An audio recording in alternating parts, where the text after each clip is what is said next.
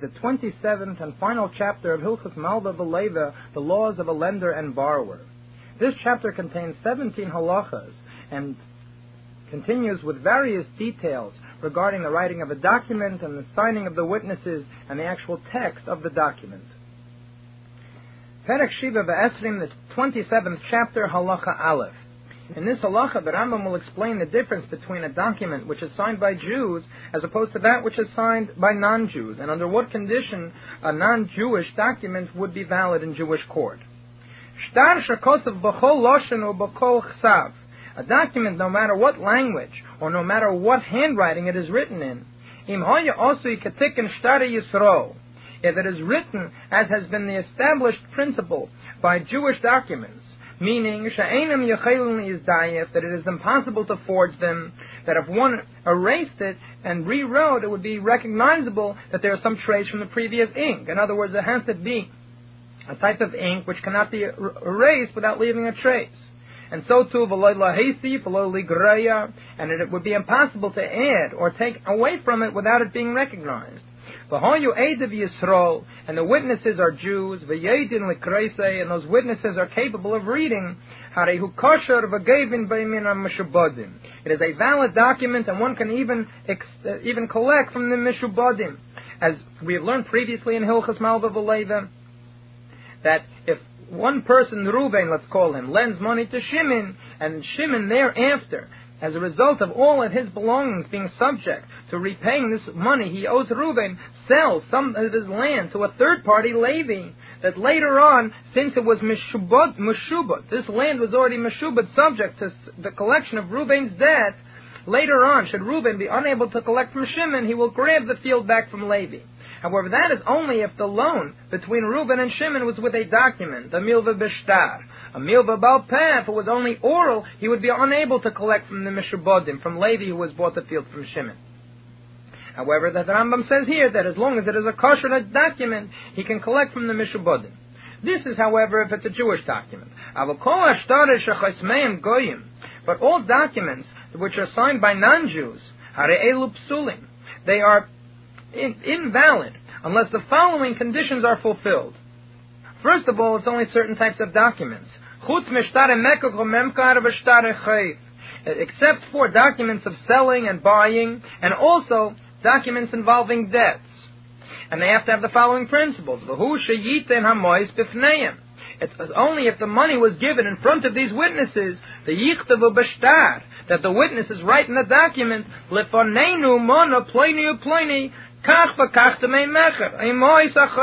that before us, such and such a person counted such and such money as buying an object, or money for a loan, and it was counted out in front of us. Furthermore, it must be done in the non-Jewish courts, the civil courts. But if it was just written in the place where they gather together, where all the judges gather and hear all the claims and so on. However, the judge, the non-Jewish judge, has not validated the signatures. There is no kiyum on the signatures of these witnesses. Lo ya'ilu klum. This doesn't help whatsoever. Even should there be valid non-Jewish witnesses on the document, on the civil document, it is still not valid unless the judge has given it his kiyum. That the judge is normally considered reliable enough that if he gives his kiyum, he validates the documents, it will be a valid civil document.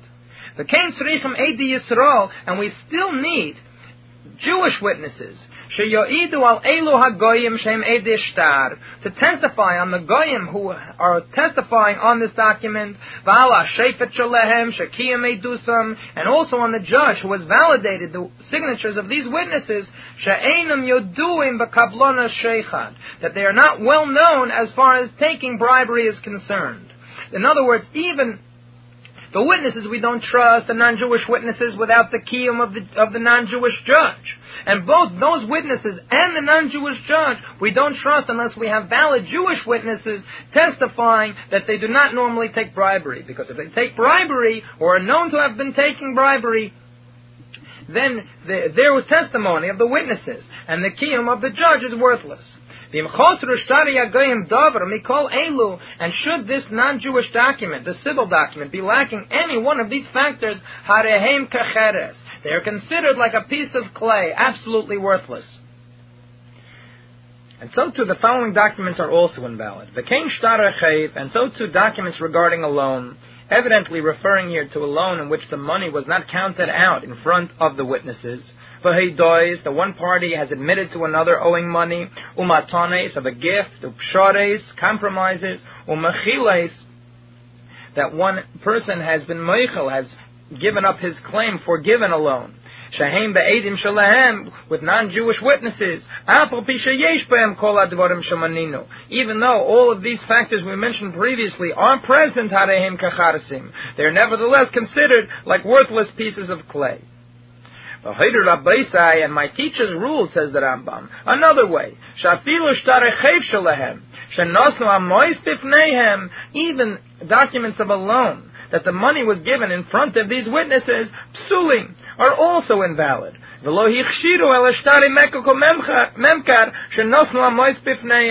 the only time our sages allowed a document with non-Jewish witnesses, even if the money was counted before them, is only in the case of selling and buying.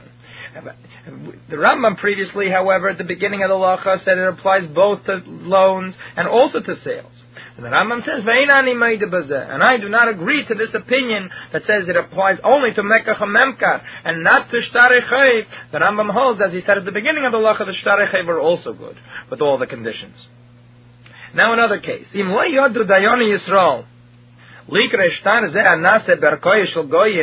The Jewish judges do not know how to read this document which was written in the non-Jewish court. It's in a different language.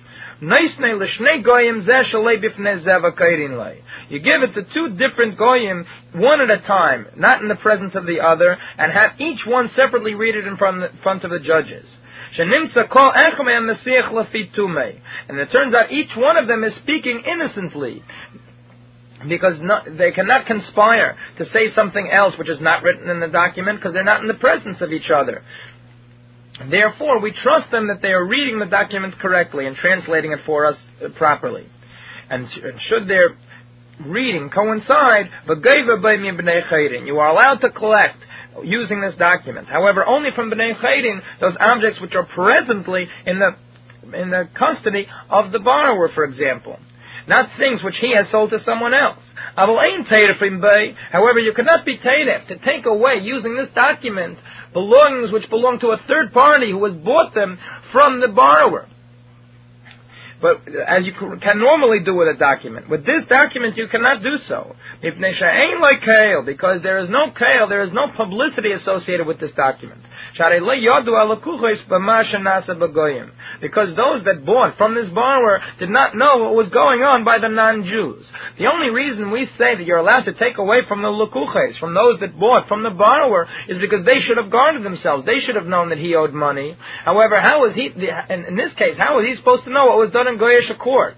In Yiddish, in the Jewish court, everyone knows what happened, who owes who money.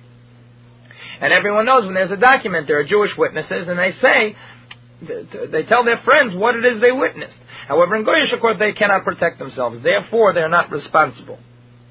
Halacha Beis. In this halacha, the Rambam will approach the difference, or the similarity between Eidei Chsima and Eidei Mesira. Eidei Chsima are those witnesses who sign on a document.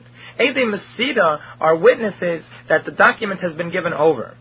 Now, let's say the ones that are signed, the Eidei Chsima, are non-Jewish. But we have Eidei Mesira, that when the document was handed over, we have two valid Jewish witnesses. Is the document then valid?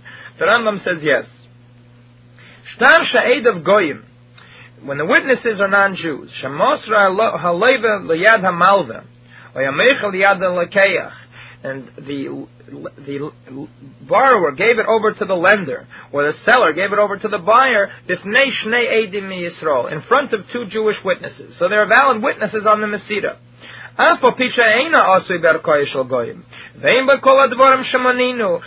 though it was not made in the Goyish court, which was one of the requirements we had in the previous halacha, and it does not have all of the other things we mentioned in the previous halacha, all the other requirements, nevertheless, since there are Eidim Mesida that it was handed over, Jewish Eidim Mesida, it's a valid document, and therefore he can collect, using this document, from the Bnei Chaydim, the objects presently in the possession of the one that owes the money. However, this is only when the witnesses before whom the document was given over, only when they know how to read this document in this non-Jewish language, and they read it when it was given over in their presence. And it also has to be with all the requirements of a Jewish document, namely, that it should be unable to forge it or to add on or subtract from it, as we mentioned in the first halacha. And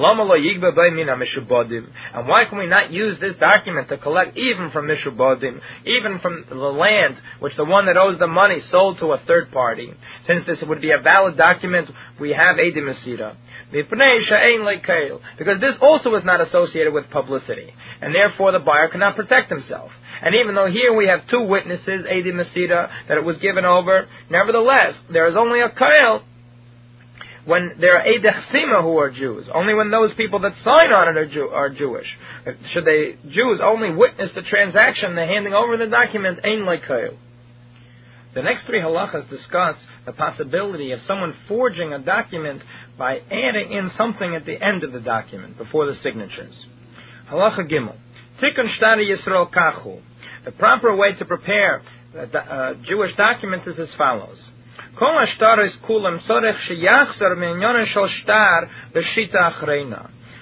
documents have to repeat the major concept of the document in the last line, the final line. However, we cannot learn anything new from this last line, because perhaps the witnesses signed one line away from the bottom of the document.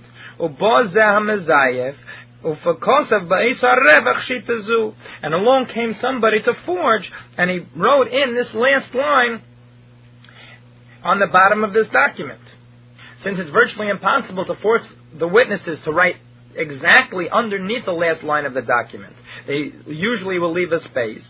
So we are worried that on that space, that line which is left empty, somebody will forge something. So therefore, a sage has established that you should merely repeat something from the document on that last line, and therefore we will be sure that there can be no forgery. However, halacha dalet, eidim shoyu murechokim min aksav shtei shitin pasul. Therefore, witnesses who signed two lines below the bottom of the document is invalid. Why? Because then someone could forge in two lines. The last line, true, according to the decree of the sages, one does not learn from. But there are two lines here, so the last line wouldn't be learned, but the first line would be learned.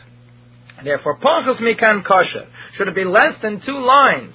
In other words, there's not a space to write two complete lines. In this case, it's kosher, it is valid. Because there would only be room to write one line, and that line we anyway would not learn from. Now, how large are these two lines? Shtei shitin sha'amru, these two lines we're referring to, b'ksav yedei ha'edim v'lei b'ksav yedei sefer. It's in the handwriting of the witnesses, not in the handwriting of the scribe. Because someone that forges goes after the handwriting of the witnesses, not after that of a sefer. The difference between the writing of a sefer and that of the witnesses is that usually the sefer is much more accustomed to writing, and he is able to write in a smaller, more precise manner. And so too, someone that is trying to add something onto a document, we do not assume he is a professional forger and does this all the time. Probably he is not expert in writing, and therefore his writing will be more similar to the witnesses than that of the scribe. How large are these two lines? It includes both the line itself, the body of the letter, and also the avir, the air, this empty space which is sometimes associated with a letter. A lamed on top of a chaf. So you have the letter Lamed, the letter itself, and then the top of the Lamed reaches up higher. Then you have the space between the Lamed and Chaf, then you have the Chaf, and then you have, this is speaking about a final Chaf, a Langa Chaf. So the Langa Chaf also goes down below the line. So when you say 2 lines, we assume it means enough for a letter such as a Lamed on top and a Chaf on the bottom. Let's say the witnesses were more than 2 lines away from the bottom of the document, which would mean that the document would be invalid. However,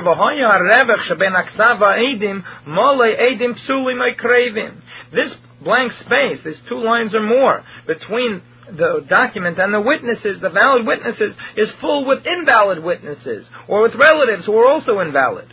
Do we say that it has invalid witnesses and is therefore a puzzle document? Or do we say that it's impossible to forge and therefore it's kosher? So we say the second. It's valid because it cannot be forged. And we do have valid witnesses on it, we just have them on the bottom. Let's say the empty space was not filled in with invalid witnesses. Rather, it was filled in with scratches of ink. In this case, puzzle. It's invalid. You would think that it would be the same thing, that since it's filled in with scratches of ink, it would be impossible to forge anything in these last few lines. So now we say a different possibility over here.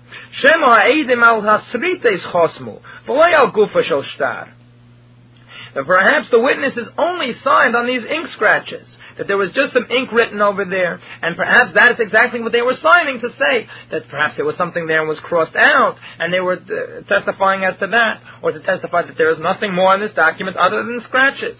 And then somebody came and wrote the whole top of the document later on. And if all the entire document with the witnesses fit on one line, on one long piece of paper, hara is a kosher. This is nevertheless kosher, even though normally we do not learn out anything from the final line of a document. In this case, since the whole document is one line, it is impossible to stick anything in the middle and forge it, and therefore it is valid. Halacha hey. Let's say the document was written on line number 1, and the witnesses were all written on line number 2. In this case, it's not as good as all being on the same line. It's puzzle, invalid. Why?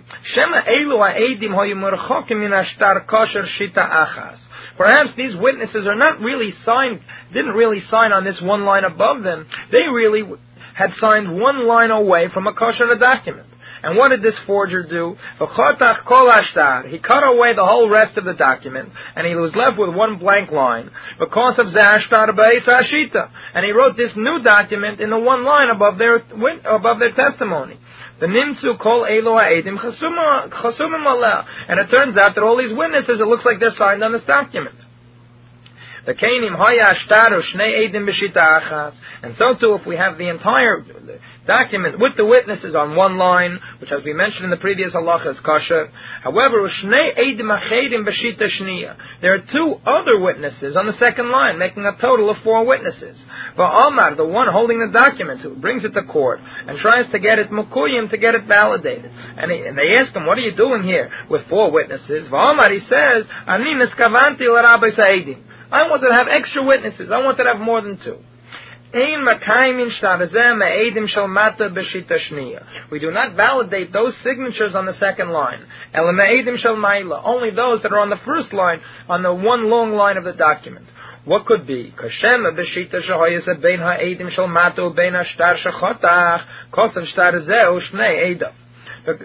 it was like this,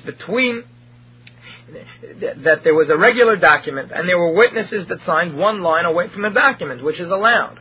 So what did this person do? He cut off the whole top of the document, wrote in the blank line a new document with 2 witnesses himself. And we're left with the 2 witnesses on the bottom who never had anything to do with the first set of witnesses, with the set of witnesses written above them and the entire shtat. That's what he says. Perhaps in the line between the bottom witnesses and the document which was cut off, he wrote this entire document with 2 witnesses. Therefore, this document with its 2 witnesses is valid, and we can be makayim it. However, the witnesses on the bottom, we suspect, have nothing to do with it, and therefore their signatures cannot be validated. The next 2 halachas deal with the kiyum, the validation of Bezdin. Halacha Vav. Kiyum Bezdin, the validation which the Bezdin writes, showing that the witnesses on a document and the document are valid,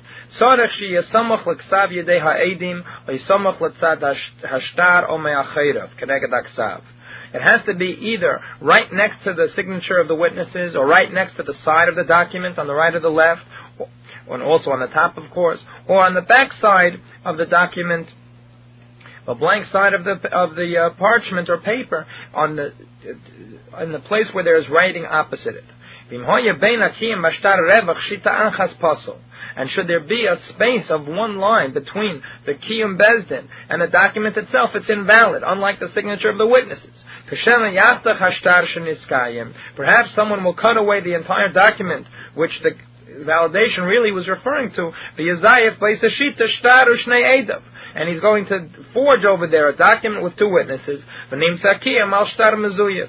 turn out that the Kiyum Bezdin, the validation is going to go on a document which is totally forged. In the case of the document itself, we don't worry about leaving one blank line, because we anyway don't learn from it. But this does not apply to the Kiyum Bezdin.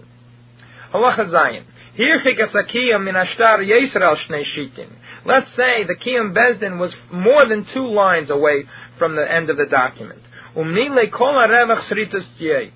we fill up the whole space with scratches of ink. In other words, just scribbled in lines. We said previously that if the witnesses would do that, it would be invalid. But here it's kosher. Why? First of all, it can't be forged. You can't write anything there. There's already ink. And second of all, and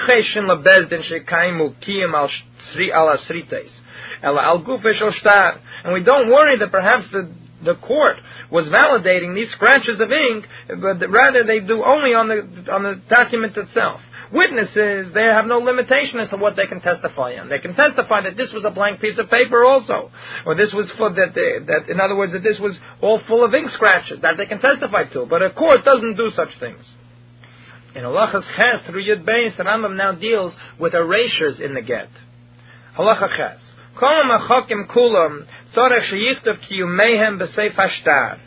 Any erasure in the get that is obvious that something has been erased and written over, as the law is, as we mentioned previously, that such ink must be used that one would be able to recognize if something has been erased in order to avoid forgeries.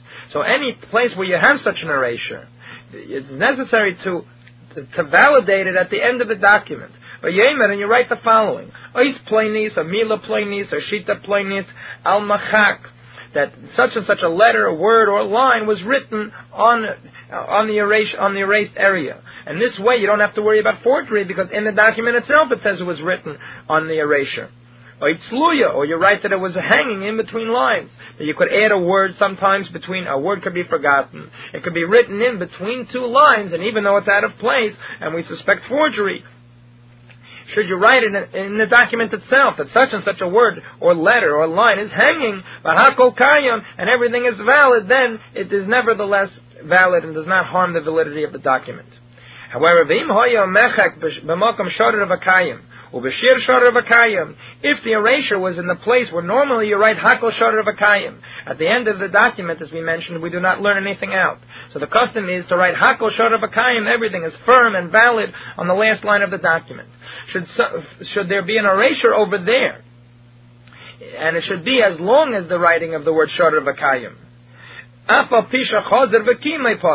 though thereafter there might be a kiyum, there might be a validation that there is an erasure over here, it's still invalid. Why? Because of davar shaziyah. Perhaps they erased shorer v'kayim, and then they wrote some forgery over there, and then they validated it in the space between the writing and the witnesses. That since there might be enough room, enough space between the witnesses and the document itself, they could take the line shorer v'kayim, they could erase it, they could be makayim it on the next line, and then write shorer v'kayim, and they would have enough room for everything. Halacha Tes. A document with which both the body of the document and the signatures all are written on an erased section is valid. If you would worry that perhaps someone is going to erase it, that was the first time, and the witnesses and the document were written on the erased part, but then somebody is going to erase the document the second time and write what he wishes. Nevertheless, we don't worry, because there is no similarity, or rather there is a difference between something erased once and something erased twice. If we look closely, we will be able to tell the difference. And if you should worry, perhaps the place where the document was written was only erased once, and the place where the witnesses sign was erased twice, and the witnesses did not look closely enough to see that there is this difference between their place and the place of the document. And after the document is written, somebody will erase it a second time, and will write whatever they wish, and it's going to look the same. Both the document and the signatures are going to look alike, because they were all written on something which was erased twice. Nevertheless, even this our sages took care of.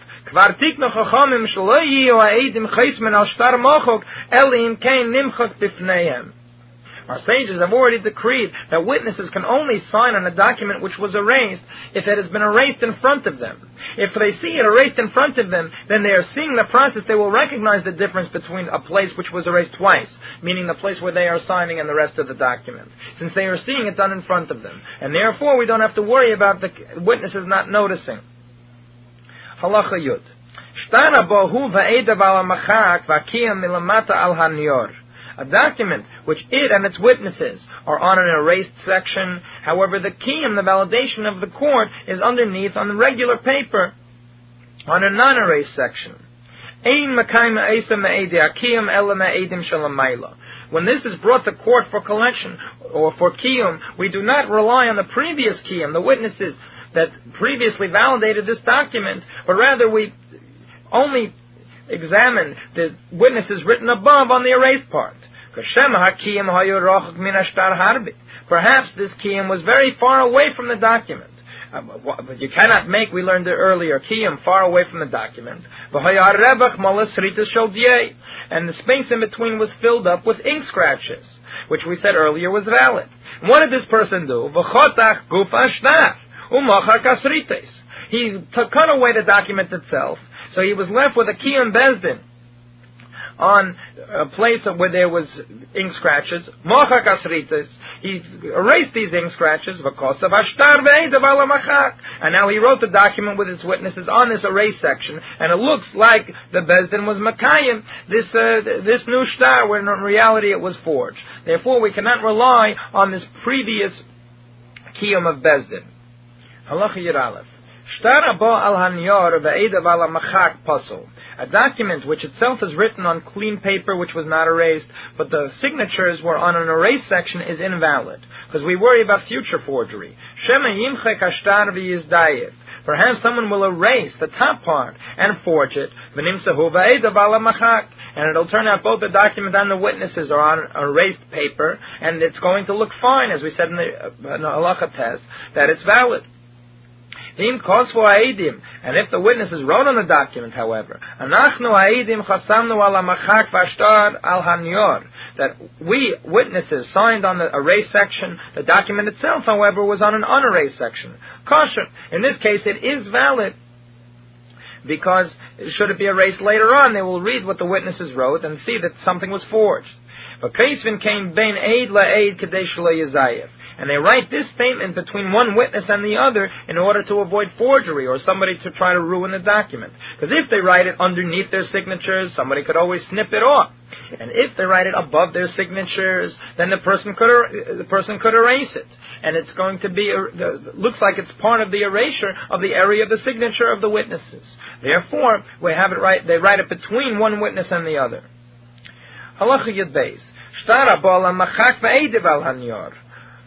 A document which it is on the erased section and the witnesses are on the unerased section. Apostle is also invalid. Even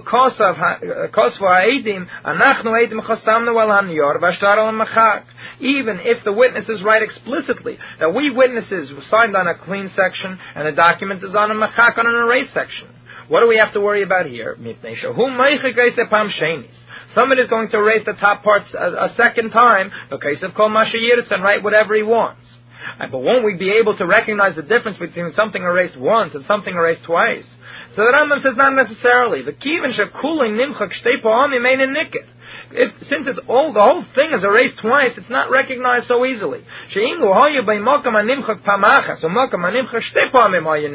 If we have one place erased once and one place erased twice and see them against each other, then we can tell a difference. But a place that was never erased against a place erased twice, this is something which is hard. If something which is not erased, this is something which is difficult to recognize. And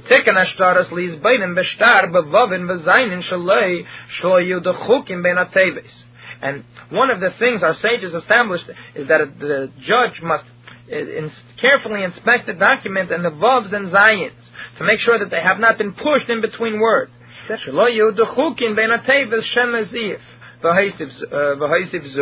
perhaps it was pushed between words.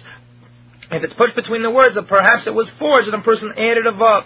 And one vav can change the whole character of the shtar. As the Gemara tells the story with Abaya, that somebody added a vav to add another person. They changed the word into the name of a person through adding a vav. And so too, so too, the vav cannot be too far away from another word, or a zayin. Perhaps he erased part of the letter hey or ches, and he left one part of it, the right hand side, which looks like a vav. And anything similar to this, we are very carefully inspecting in any language or any handwriting. Halach Yud Gimel. When someone writes down the amount, the number of money being the amount of money being borrowed, anything between the number 3 and 10, ein kesim b'seif shita. One is not allowed to write it as the last word of a line. Shemi yezayev v'yachzer hashalosh l'shleishim v'eser le'esrim. Perhaps it will be forged, and the person will add on a yud and mem, and the 3 will look like shleishim 30, and he'll be able to change the 10 into 20 from eser to esrim. But what do you do if you didn't plan it out right? That it turned out just to come out there at the end of the line.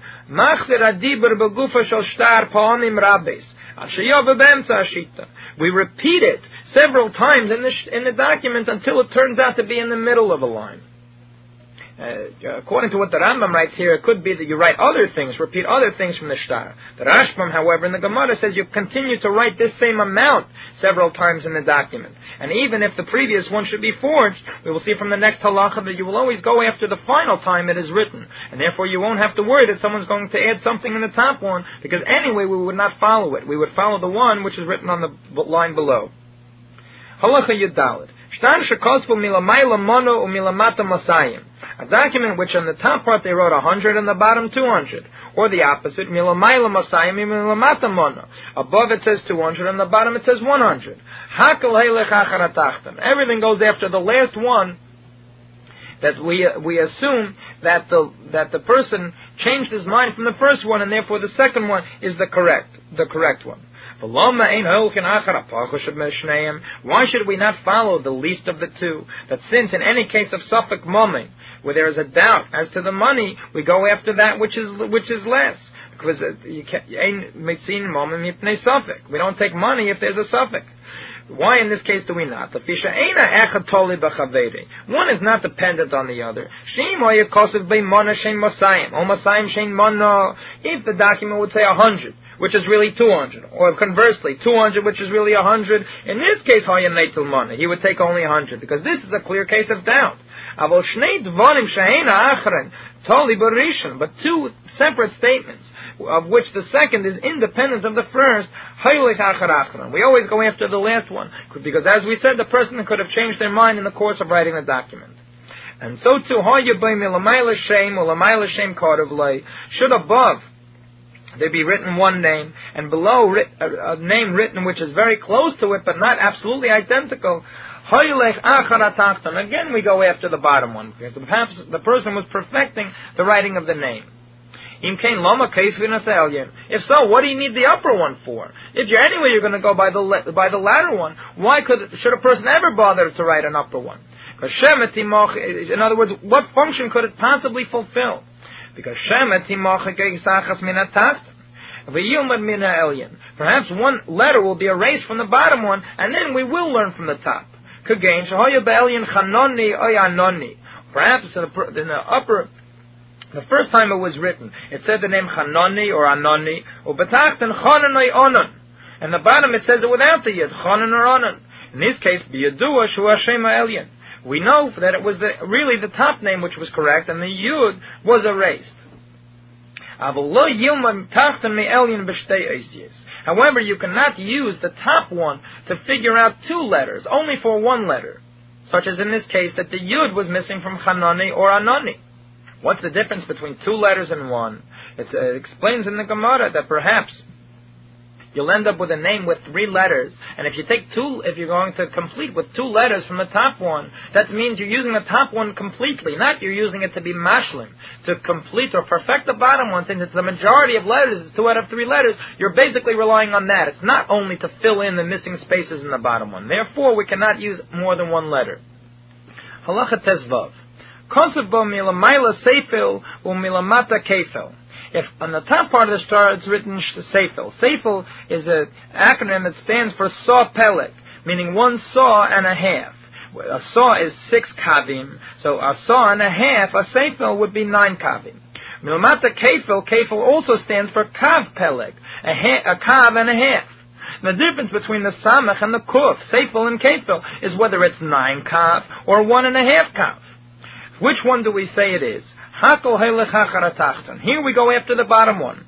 Shakefel pochas min a seifel. Since the kefel is only 1.5, it's less than a seifel, which is 9 kavim. Kosev by milamayla kefel and milamata seifel. But if it's the opposite, and above it says kefel, and the bottom it says seifel, the larger amount. In this case, chayshish in shem is vuv heisir regel akuf, but not the samich. We suspect, perhaps when the ink was still wet, along came a fly, and it took away the bottom of the kuf, the foot of the kuf, and therefore it was made into a samech. Through adding a little bit of ink, if one takes away the part of the kuf which is below the line, then you could just add a tiny bit of ink, and make what's remaining from the kuf into a samech. And therefore, we take only a kefil. And we take only from a small measure of a kefil. So to any similar case, in any case of doubt, in general, the one who is trying to collect with this document is at a disadvantage. And so too in the following case. So too the story happened that once a document said 601 zuz. They were in doubt. Im sheish meyes zuz. V'zuz echad, does it mean 600 zuz? And 1 zuz, a total of 601? Or maybe the sheish meyes was different from the zuz echad. What was the sheish meyes? A sheish meyes istera v'zuz. It was 600 istera, and an istera is only half of a zuz. So maybe it was 600 istera and 1 zuz, which would be only a total of 301 zuz, instead of 601 zuz. What did they say? Our sages said to take 600 istera and a zuz, for a total of 301 zuz. Because the one trying to collect with the document is at the disadvantage. If we're going so far as to put the one who's collecting at a disadvantage, why don't we say he meant even a smaller coin, 600 prutas and a zuz, that it takes 192 prutas to make up a zuz? So maybe that's what he meant, 600 prutas and a zuz. So the Rambam says this wouldn't make sense. The way people write prutas in a document is first one joins them together to zuzin, since they're such small coins, and afterwards he writes how many zuzin there were and how many prutas are left over. So he wouldn't write the word zuz afterwards. He writes first how many zuzin there are and how many prutas are left over. And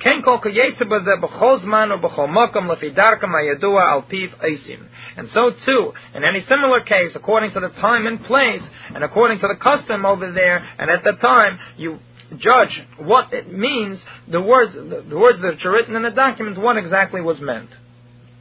Halacha Tezayin. To get the measurements straight for this halacha, an istera is equal to 96 prutas. It's half a zuz, 96 prutas.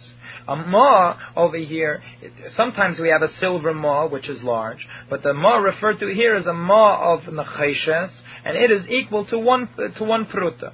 So we're going to compare here an istera, which is 96 prutas as compared to 100 prutas.